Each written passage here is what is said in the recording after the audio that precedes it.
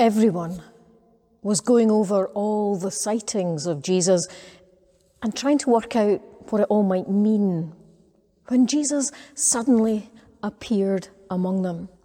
And Jesus offered his friends the peace that their swimming heads and hearts really needed. But then he realized he had some work to do before that peace could sink in. So he said to everybody there, "Look at me. Hear the words I speak. Touch me. Give me something to eat." And it's only after Jesus encouraged his followers to grasp how real he is with every sense of their being that he then sits down with them and begins to respond to all their questions and to their confusion and to all their wonderings. For Luke, who wrote this gospel, it is so important that whoever reads or hears his words gets the message that Jesus' appearances after his resurrection are not ghostly appearances, they're real. They are real, living, flesh and blood moments. Moments that offer a presence so tangible that Jesus is able to transform sadness into joy. He's able to turn disbelief into trust, and the despair that people are feeling into hope again. Jesus is a presence so real that he refreshes faith. He renews lives and re-energizes the weary. Hallelujah. And perhaps this is why this story is one that we very much need to hear in Scotland in 2021. This resurrection encounter happens in a wee rented room in Jerusalem with a tiny group of frightened and lost followers who thought that their spiritual dreams were over. Standing with them, though, Jesus has other ideas. He announces to the group that the good news of his rising again is going to be preached to all nations. And he tells them that this worldwide rollout is to begin in Jerusalem. In fact, it's to begin in this very room. Now remember, just a few moments earlier, the fear in that room had been palpable. These people who are with Jesus are no wonder workers, they're no superheroes. They are people who are lost and weary and sore with no real idea of what they should be doing or of how they should do it. They are people with far more questions than they have answers. And yet, looking them in the eye, Jesus tells this motley crew that it is through them that the good news is going to be preached to all nations. Through them.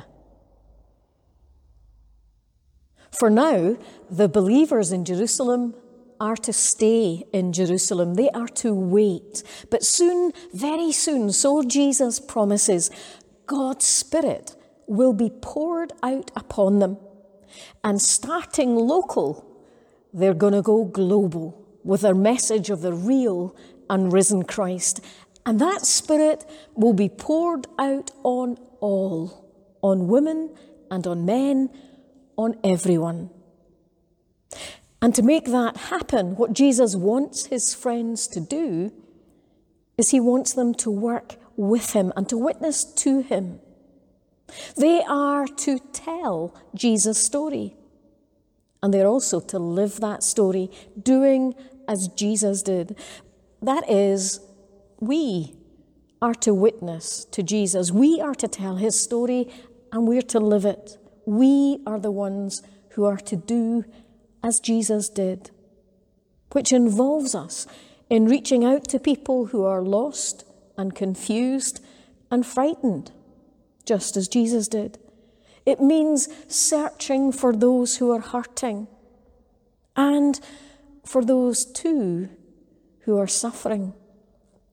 It means walking with the poorest, with those who are looked down on, with those whom others dismiss. It means listening to the people whose voices are not heard, as well as to the cries of the earth itself, because these are the things that Jesus did. It means sharing the peace of Christ and inviting people to look, listen, touch, know, and meet Jesus for themselves.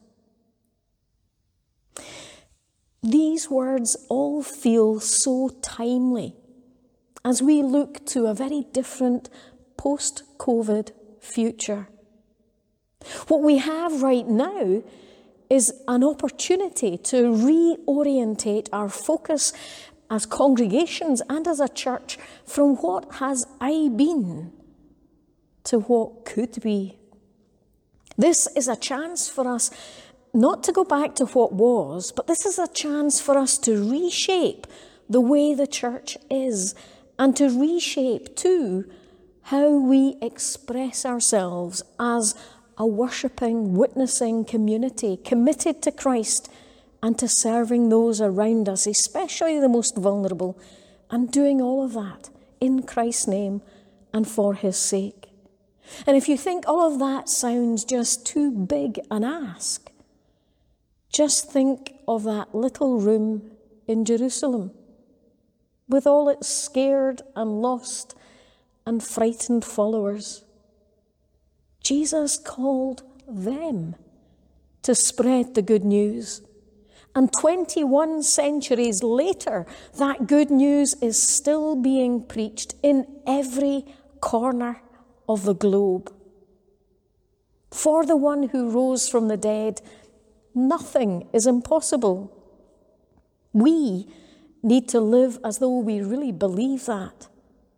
We need to live not allowing our fears to stop us from recognizing the risen Christ who is in our very midst and who says to us, as he said on that Resurrection Day evening, "Peace be with you." Peace be with you. Amen.